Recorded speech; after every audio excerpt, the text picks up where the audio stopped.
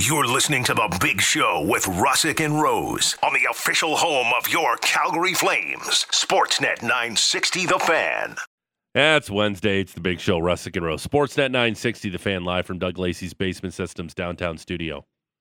Serving Calgary and Southern Alberta since 1992. The bottom of the hour, our pal Adnan Virk, NHL MLB Network, the Cinephile Podcast. Get his thoughts on the trade deadline. I think I maybe owe Gary Bettman an apology a little bit. Oh, the bet dog? Yeah, he didn't make it into the morning report because he said nothing.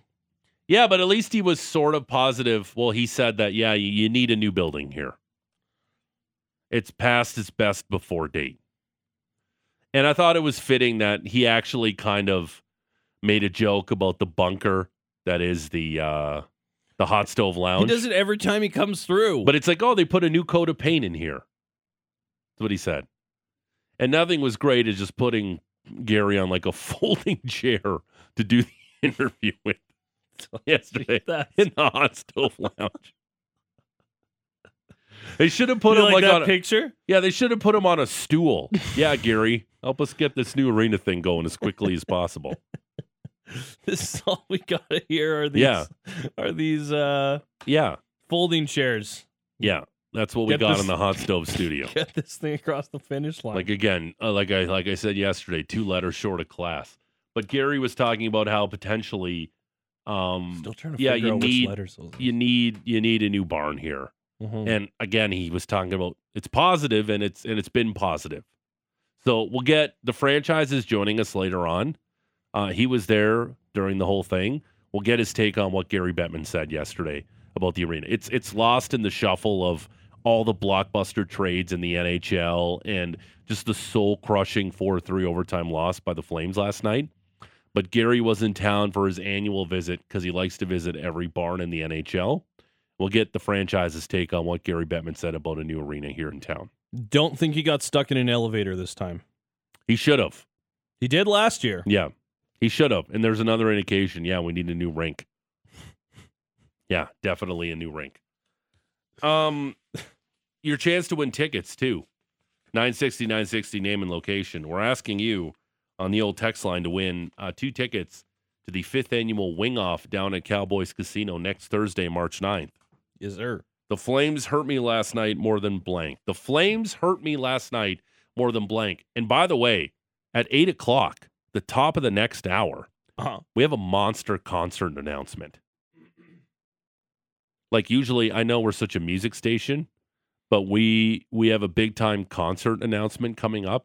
This feels very Jack FM of us. Oh, it's super Jack FM. We should definitely try to bring the zany like Jack does. Oh, good. At 8 o'clock. I'm sure I can reach into my zaniness, my memories, and plode a little zany from the old days pocket. Up in Jack. Yeah. We have a big time concert announcement coming up at 8 o'clock, and we have tickets to said concert to give away next week. So that's exciting. This is a huge deal.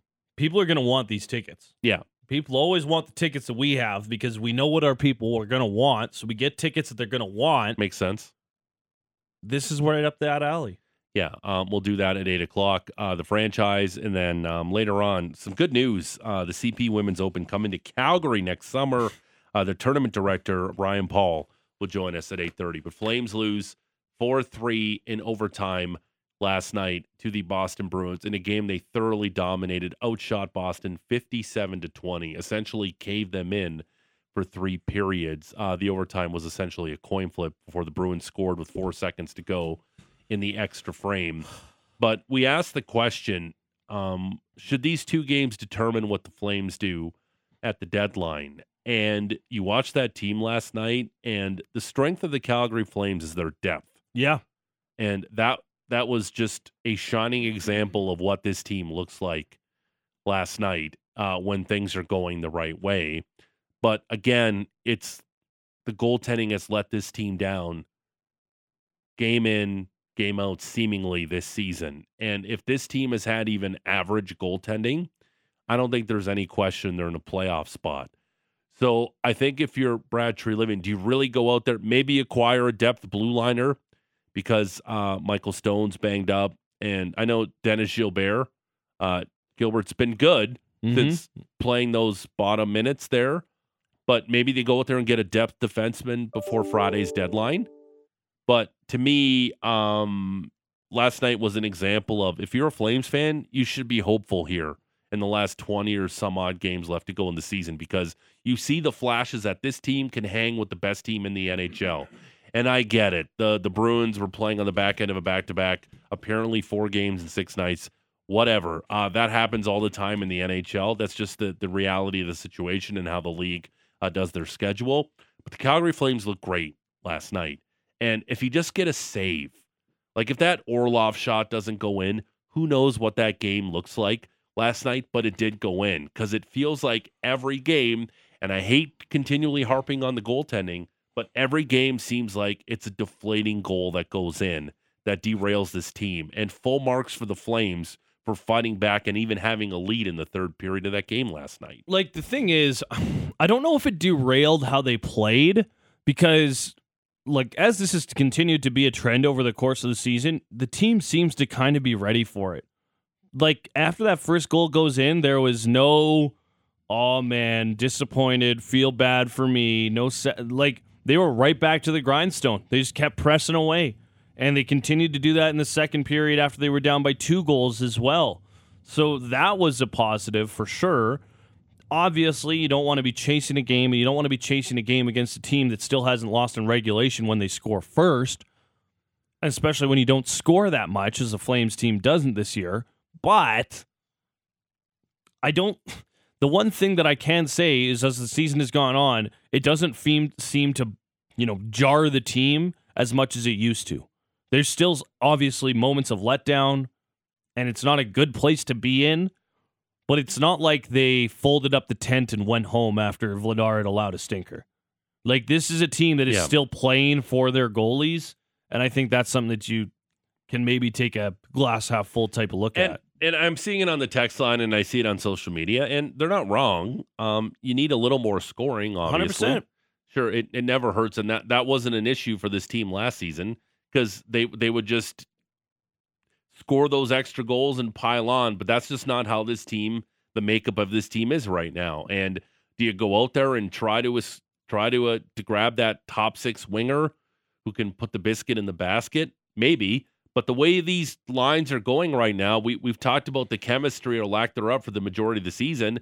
It seems like with this current lineup, there's no question the Backlund line's been the best line of this team for 2+ months now. Sure. There seems like there's some chemistry, some good chemistry with Kadri, Huberdeau, and Peltier. Over the last couple of weeks, they've gotten much better. Yeah, and the Lindholm line with Dubé and Toffoli's been rock solid too.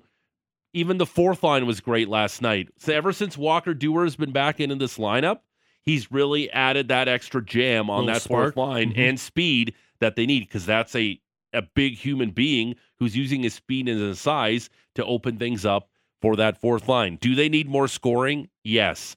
Does this team need to clean up things defensively and not, I don't know, and it's not the fact that they're giving up 5-star chances all over the ice. They're not. They're shot suppression. That is such a hard word to say 3 times fast. Shot suppression. No, again, I couldn't do it. Shot suppression. Shot suppression. Alex, can you do shot suppression 3 times in a row? Shot suppression. No, I can't. Yeah, there you go. GVP, try it. Shot suppression, shot suppression, shot suppression. No. There was a little suppression. Yeah. You sounded like Sylvester the cat there a little bit when you tried to do the middle one. There was a little bit of there. It's a tough one. This team is great at shot suppression. That's what this team does. It's not like, okay, if they're giving up chances all over the ice and their goaltending's letting them down, sure, but the margins are very thin for this Calgary Flames team. And yes, scoring's an issue, and you need to score more goals. But you watched that game last night, the effort was completely there. They played Daryl Sutter hockey the entire game, and I know the coach gets a lot of heat in this city, but they played Daryl Sutter brand hockey and just let in a couple softies here and there and made a couple boneheaded plays that ended up in the back of their net. The Orlov goal probably should have been stopped. The tying goal where Zadorov takes himself out of the play in a situation where you just can't do, and you need to be smarter after him taking the blame for a previous loss. You just got to be a little smarter when you're playing 1-goal games all the time. what's that? Their 36th one-goal game this season, I believe, and now their 23rd one-goal loss, which, of course, both leads the National Hockey League.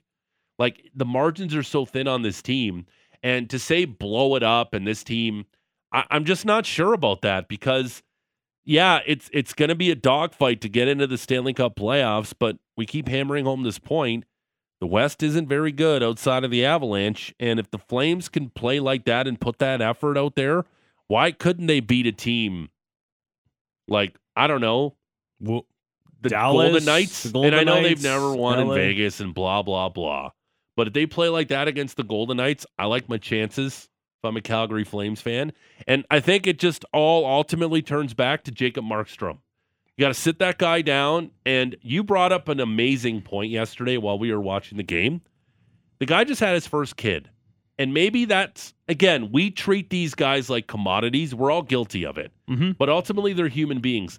Maybe that was such an enormous distraction. Maybe things were difficult at home. I don't know. Maybe the anticipation of the birth of your child, maybe like that's a real thing. Maybe that was a distraction for you and taking. I don't know. And But that's these not are- really our place to No, know it's not. We or don't judge. know. It That's doesn't right. matter. Maybe that was. And last night, the first game since having his first child, he was great last night. He was looked like dialed. Jacob Markstrom again. And if I'm the Flames, enough with this win and you're in nonsense now. You got to ride this guy. Either you get us into the playoffs or you don't. That's essentially what they got to do. We've given Vladar enough leash. Everything the fans wanted Daryl Sutter to do here and He's crushing done. on him, he's done everything. Give Jacob Peltier more of a role in the top six. Check. Give younger guys more of a chance on the fourth line. Walker Dewar. Check. Give Vladar a chance to be the number one goaltender. Check. Has Vladar taken the ball and run with it? No, he hasn't. The other two have. Yes. Sure. You got it. Jacob Markstrom just needs to elevate his play. Yeah. That's what it is. If this team can play like that, and Jacob Markstrom doesn't even have to be Jacob Markstrom from last season, he just has to be average Jacob Markstrom. Sure. This team will get into the Stanley Cup playoffs. That guy's got to be the difference. He's got to be the entire rest of the way. You got a lot of tough games. You got a lot of them coming up, like this one against the Maple Leafs, right? How do you bounce back? Because the other thing for the Flames, it hasn't been putting together a game like this. And granted, we haven't really seen anything quite like that game against Boston yesterday. That was an impressive performance. But it's doing this in back-to-back games. It's doing this multiple games in a row and trying to get on a little bit of a run here. And some elite-level goaltending or even average-level goaltending, Yep. you're probably going to feel pretty good about yourself. Yeah. Yesterday was a weird one because I don't know how it changes the trade deadline for me. Like, if they win it, I'm like, okay, don't sell anything. If they have that same effort against a very good Toronto team tomorrow, Mm-hmm. again, you're like, okay, we see it. And everybody in outside of this city, everyone we interview on this show, all these experts who follow the game and have done so for years and years and years, what do they all say about the Calgary Flames? That team's built for the playoffs. Mm-hmm. And please, I know, before you text me, I know. You got to get there first, and I completely understand that. But just get into the damn playoffs, and you see the effort. Like, you remember that game where they hammered the Lightning on that afternoon game. Mm-hmm. You see them, and that's not an excuse for this team playing down to their competition, which they have at times this season, losing to teams they have no business losing to, and then they elevate their game when they play the elites of the NHL. I expect them to come out with another great effort tomorrow night when the Leafs will be on the back end of a back-to-back after playing McDavid and the Oilers tonight in Edmonton. It just sometimes that's how the schedule goes. Yes. Can't worry about it too much. I do have some thoughts on blowing up the team, and why I think it's preposterous, but we don't have nearly enough time in this show. We might have to put a pin in it for later in the week before the trade deadline. Okay. Maybe we'll do that tomorrow. I would love to. Thursdays are busy on this show, but maybe we'll do that tomorrow. Mm-hmm. We're still taking your text messages, 960-960. I think we'll do that after we talk to Ryan Paul, tournament director of the CP Canadian Women's Open. We'll do that. We'll give away the tickets. Wing Off, the 5th annual Wing Off in support of Calgary Kids Sport down at Calgary's, the Cowboys Casino Cowboys. YYC's Ultimate Wing Champion. This year will be bigger, better, and tastier than ever. Whoa, that's a pretty big promise. Yeah, it goes down next week, Thursday, March 9th. Because your chance to win 2 tickets to that. We're just asking you. The Flames hurt me more last night than blank. The Flames hurt me last night more than blank. 960, name and location. We'll give away the tickets after we talk to Ryan Paul. Keep those texts rolling in. Texty McTexterson, our Sportsnet 960 The Fan text reading robot. We'll read your text messages. But straight ahead, Adnan Virk, NHL, MLB Network, Cinephile Podcast will join us next. It's The Big Show, Russick and Rose. Sportsnet 960 The Fan. Hey, it's Haley Salvian from The Athletic. For a look at the latest on your Calgary Flames and NHL news, go click and subscribe to the Hockey Central 960 podcast. While you're there, please rate and review the show. The Big Show, Russick and Rose. Sportsnet 960, The Fan. Coming to you live from Doug Lacey's Basement Systems downtown studio. It's the top of the hour. The franchise, Eric Francis, will join us. We'll get his thoughts on what Gary Bettman talked about yesterday, which has been kind of lost in the sea of hockey news the last 48 to 72 hours. About the new barn here in Calgary. We'll also get what's irking Eric. He has a list now on his phone that he keeps a running tally of to share with us. It's important. You got to remember the things that anger you in life so that when you're feeling overly joyful, you can just go back and get yourself right back down in the dumps, you know? We're also giving away a pair of tickets to the 5th annual Wing Off in support of Calgary Kids Sport down at Cowboys next Thursday, March 9th. We'll do that after we talk to Ryan Paul. The Flames hurt me last night more than blank. The Flames hurt me last night more than blank. 960, name and location. And we have a giant concert announcement coming up at the top of the hour. And we'll have tickets to said concert all next week. It's going to be big. Yeah, I want to, can you do a DJ radio voice for that? Coming up. No, save it. Oh, of course I can. I didn't say now. Oh. But save it. Sorry. My bad. Because we got to get to our next guest on the Atlas Pizza and Sports Bar guest hotline. So rude of me. MLB NHL Network analyst, host of the Cinephile Podcast, who say good morning to Adnan Virk. Adnan, how are you? George, Matty, great to be with you guys. Lots of hockey action. Yesterday was unbelievable. I was working on NHL Network listening to Steve Cooley's, guys, here we go, Patrick Kane to Broadway. And then we had Elliot Friedman on yesterday. And literally the deals are coming as we were speaking. It was a highly entertaining day in the world of hockey. I wanted to ask you, you're so good at your job. You're such a polished broadcaster.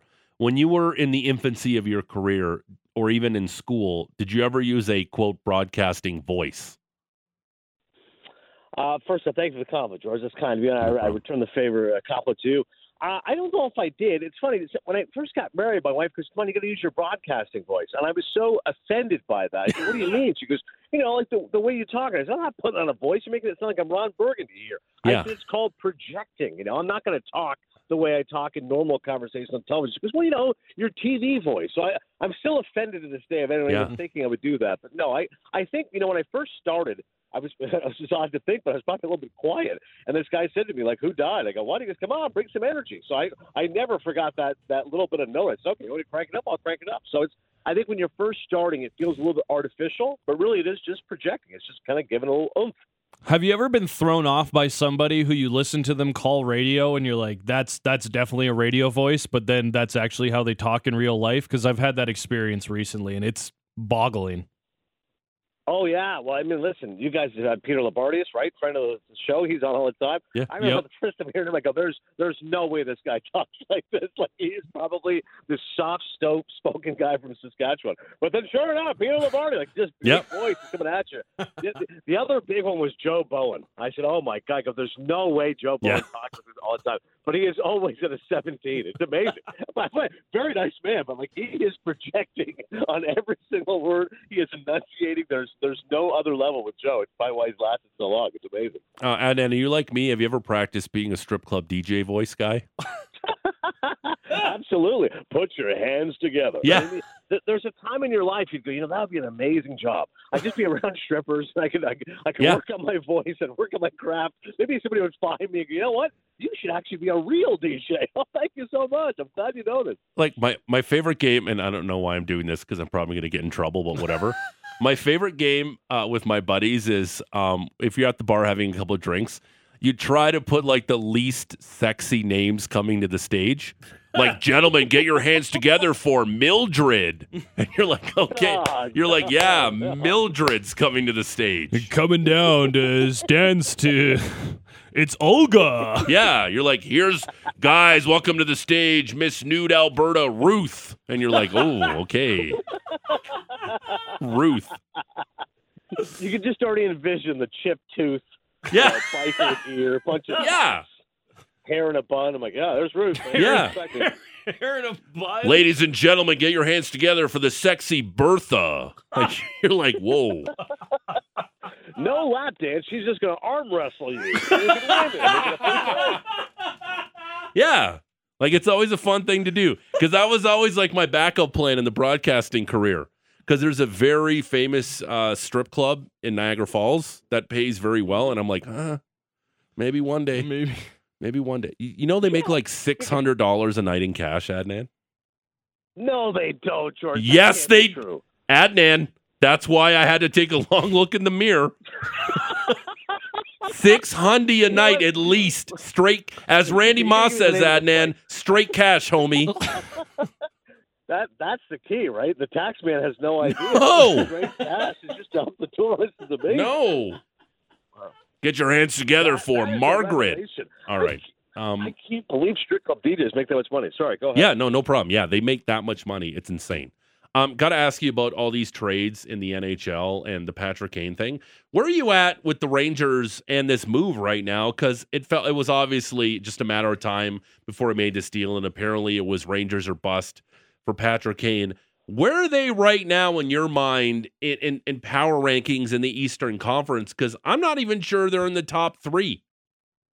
Yeah, it's a great point, George. There's so much jubilation around here and premature jocularity, as Keith Olbermann would say, because all these Rangers fans are so excited by the appeal of Patrick Kane, who's obviously a great player. Mago Den is the greatest American hockey player ever.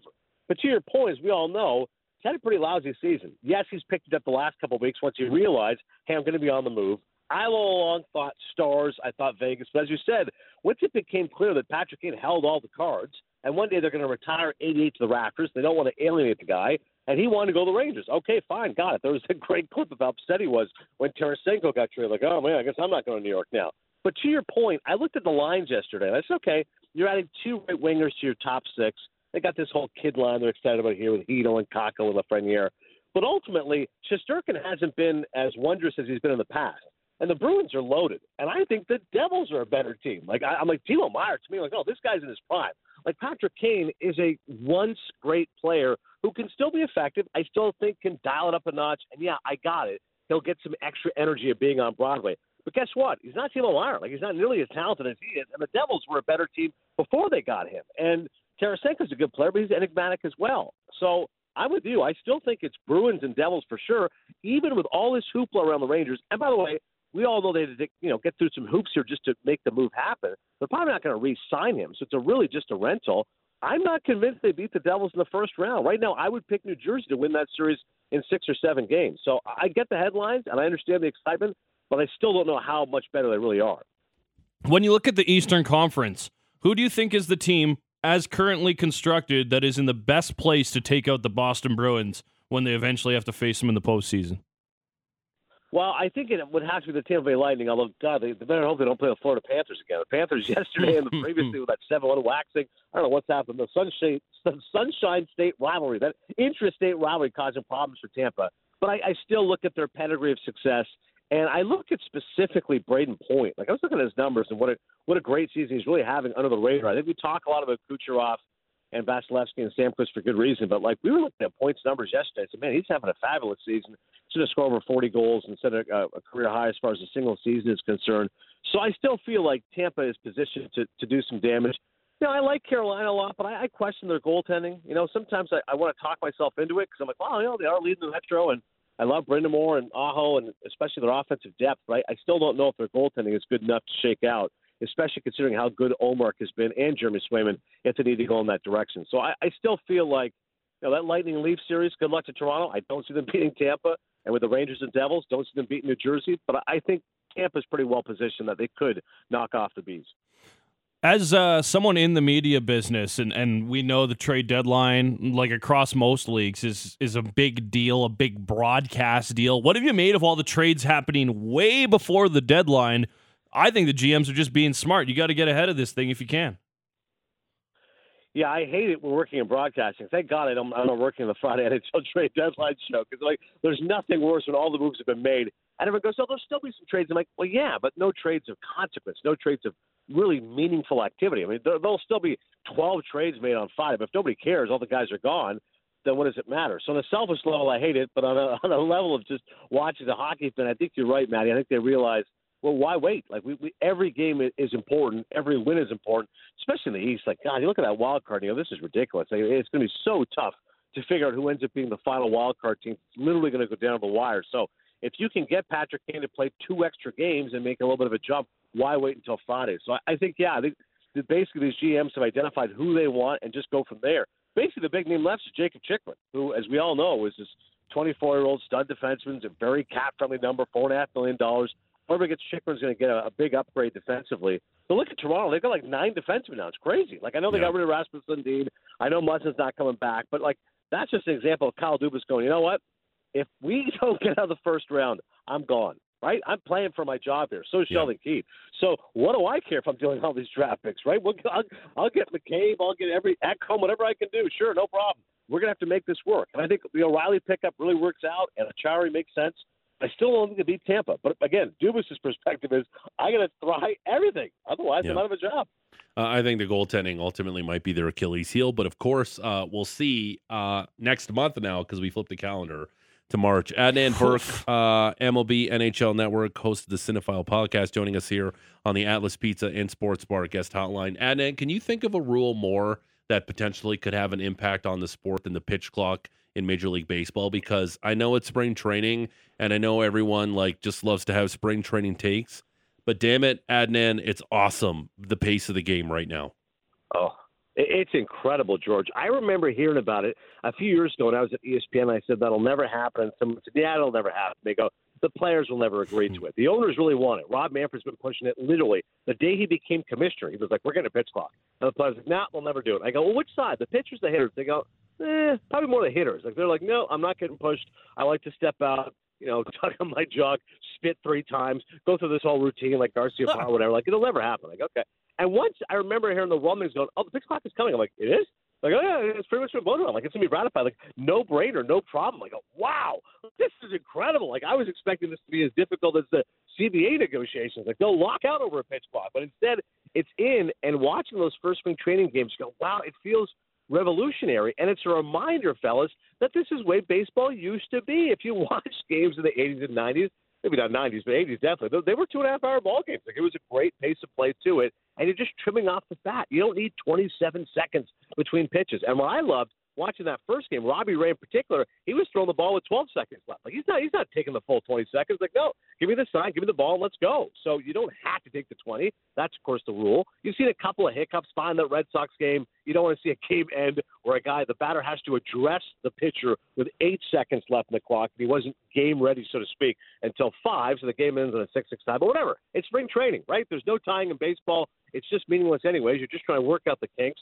What I think more than anything, George, it'll impact some of the veteran guys, maybe a salty Adam Wainwright at 41 years of age dealing with a pitch clock. But the younger guys couldn't care less. They've had a pitch clock in the minor leagues, so they're going to be willing to adapt much easier. And the idea of a 2.5-hour baseball game rather than 3 hours and 10 minutes. Listen, there was a 12-7 game the other day. I think it was the Cardinals. That would have been over 4 hours. It was 2 hours and 59 minutes. It's amazing. And that's the thing, too, right? If the game's going to go long, chances are there's a lot of things happening in that game. Like, it's just, it's, and again, the only thing and we had Joe Siddle on this week, the only thing I kind of catch myself is I watch the clock a lot during it, right? Your eye is drawn to the pitch clock the whole time. That's maybe the only downside, but of course, I think the more games you watch, that'll just be kind of something you're used to, and then you won't be staring at it as much, I think. Yeah, whenever I try to watch old games, I'm just always enraged at the lack of a bug. I go, this is insane. There's no score button. You try watching it, right? I tried watching the Flyers from the 80s. I go, this is painful. I have no idea what the score is, how much time is left in the clock. Where the hell am I right now? This is awful. Right. So to your point, I'd rather take more information than less. But I've seen a couple of broadcasts, they'll put the clock up only when it really is relevant, meaning 10 seconds and under, they'll put the clock up. So I'm hoping most networks do that. I don't know what Fox is going to do. I'm not sure what we're going to do, but I'm with you. I don't want to see the 20, 19, 18. No, give it to me like with 10 seconds left, kind of almost like a shot clock. I mean, like when it starts to be important, show me the clock then. Or like in the NFL where That's they what I do was it, thinking. the play clock in the NFL when there's like less than 5 seconds. Well, the play clock's always on in the NFL, but then like you stare at it more when it's starting to run down. You know when you're watching NFL when the play has gone too long. Like you get used to that 40 seconds for what you've been saying, George, right? Like you're not constantly staring at that, but you know when you have to look down and make sure the quarterback's getting the snap off. So it's going to be interesting to watch. Yeah. I like when you talk about revolutionary, I think about like the getting rid of the no two-line passes in the NHL. That being something that kind of completely changed the game. Do you think this is going to be the same? Like, are we going to see a great shift in scoring, or is it just going to be some of the kind of game times that we see change? It's game times for sure. I think many people are just to be like, wow, this is a much more aesthetically pleasing game. Rather than a game being 7:05 first pitch and being accustomed to saying, I'm going to watch 6 innings and go to bed. Now you're going to go, no, I'm going to watch the whole thing, and it was a great, nice, tidy 2.5-hour baseball game. Like, I just think viewer satisfaction is important. Fan satisfaction is important. And people are going to say, hey, it's more fun going to the game because it's just quicker and more efficient. Now, the actual games themselves, the whole no shift is going to be fascinating because I would think that will help batting averages, but how much is it? Like, we're at a point now, like the average batting average, I think, for a year goes like 238. Meaning if a guy hits 240, he's an above-average hitter, which is insane. Yeah. So I'm hoping we can at least get to 250. If you tell me 250 is the league average, I'm like, okay, that to me feels like an average hitter. And I think we can get there. I think with no shift, you'll see that. The one I'm a little bit skeptical of is stolen bases, and I hope I'm wrong. I hope we get back to Vince Coleman and Willie McGee and 70 stolen bases. But these analytics guys, they are so risk averse. They go 27 outs. We're not going to waste an out trying to steal second base. But the fact that now the pitcher can only throw over once and then can only step off once, I'm hoping we get some more stealing back in the game. At the very least, some hit and runs. And definitely, runners will be able to time the clock too when he has to throw the pitch. I think that's something that potentially you can maybe take advantage of when the clock's running down. That he's got to throw it, so I know I can go when this actually happens. Yeah. That potentially something that could be a factor too when stealing bases. You also do the Cinephile podcast. You're a big movie guy. Is there a better title for a movie maybe the last couple of years than Cocaine Bear? It's probably the best one since Snakes in a Plane, and that's exactly the genre Right. which it's going with, right? We're not trying to fool anybody. There's no false artifice here. Yep. We're not trying to court Oscars. We're trying to take your money and be very entertaining and silly about it. It's like exactly that. Yeah, it's like the movie Tar. I didn't know that was a short form for conductor. I had no idea. But Cocaine Bear, you're right. it's a movie about a bear who's on cocaine. Fablemans. Didn't know that was about Steven Spielberg. Yeah, there you go. But give me a Cocaine Bear. That one seems pretty self-explanatory. Yeah, Fablemans, by the way, did poorly at the box office, great with critics. They should have called it the Spielbergs. For God's sakes, it's Steven Spielberg's story. It would have been better if it was called the Spielbergs. Like, okay, it's actually his line. No, it's called the Fablemans. No, it's not going to work.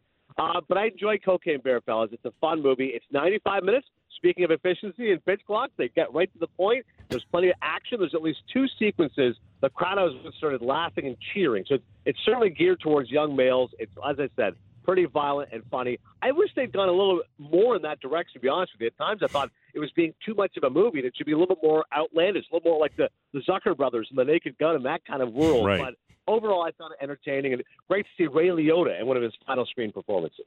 Wow. Okay. Yeah, I definitely want to check out Cocaine Bear. Adnan, right now the Oscars are around the corner, and if I wanted to make a wager on the Oscars, what is a dark horse underdog Oscar pick that I should have my eye on?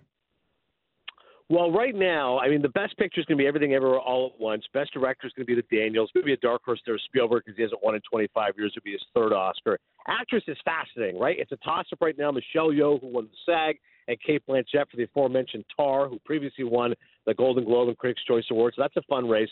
Best actor, again, Brendan Fraser is now the favorite for The Whale because he won the SAG Award, but Austin Butler is still, I think, going to get a lot of votes because he won the Golden Globe, he won the BAFTA, which is the British Oscars. Supporting actor, absolute lock is Ke Huy Quan. So stay away from that category. He's won everything he's going to win. If you wanted to go dark horse, supporting actress, you might want to take a flyer on Jamie Lee Curtis. Now, Angela Bassett's the favorite to win for Wakanda Forever. You've never had an actor from a Marvel movie win an Oscar for an acting category, and Angela Bassett's been a great actress, never won for What's Love Got to Do with It, the Tina Turner story. But Jamie Lee Curtis just won the SAG Award, the Screen Actors Guild Award. And sometimes supporting actress gets a little bit wacky. Remember Marissa Tomei won for My Cousin Vinny. Yes. So it should be Angela Bassett. Probably should be Carrie Condon for the Banshees of Inisherin. But the fact Jamie Lee Curtis just won the SAG Award, I go, you know what? I don't think she wins. But as you said, dark horse bet, lay a little money on it, long career, trading places. Maybe Jamie Lee gets her moment. I like it, Adnan. Really quickly, too, I know that the Oscars this year is going to have a crisis team on site in case Will Smith, Chris Rock incident happens again. Like, what are they going to do? Like, they're going to come out there and tell the host what to say? Like, again, I'm sure they're going to make fun of it. And what is the odds of Chris Rock and Will Smith being on stage together? I think they're pretty good. I'm not sure Chris Rock's over it yet, and I think we've talked about this, but I keep feeling that we're going to see that at this year's Oscars.